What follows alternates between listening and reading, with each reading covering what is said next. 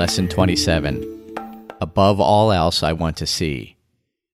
The Course is teaching us that what our eyes see is not true seeing.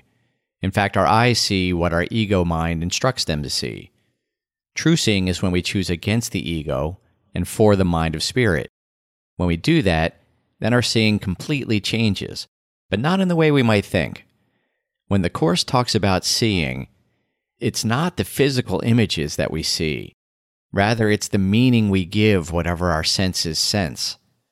So seeing from the right mind means that our eyes still see what's going on around us, but we no longer judge anything we see.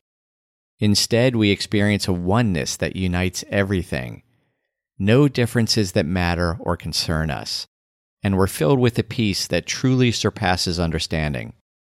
So this lesson is asking us to practice repeating that idea, above all else I want to see, and to pay attention to how often we remember. But when we forget, it's not because we got sidetracked. Rather, we got sidetracked because we got fearful and chose the ego mind. And then we can simply choose again.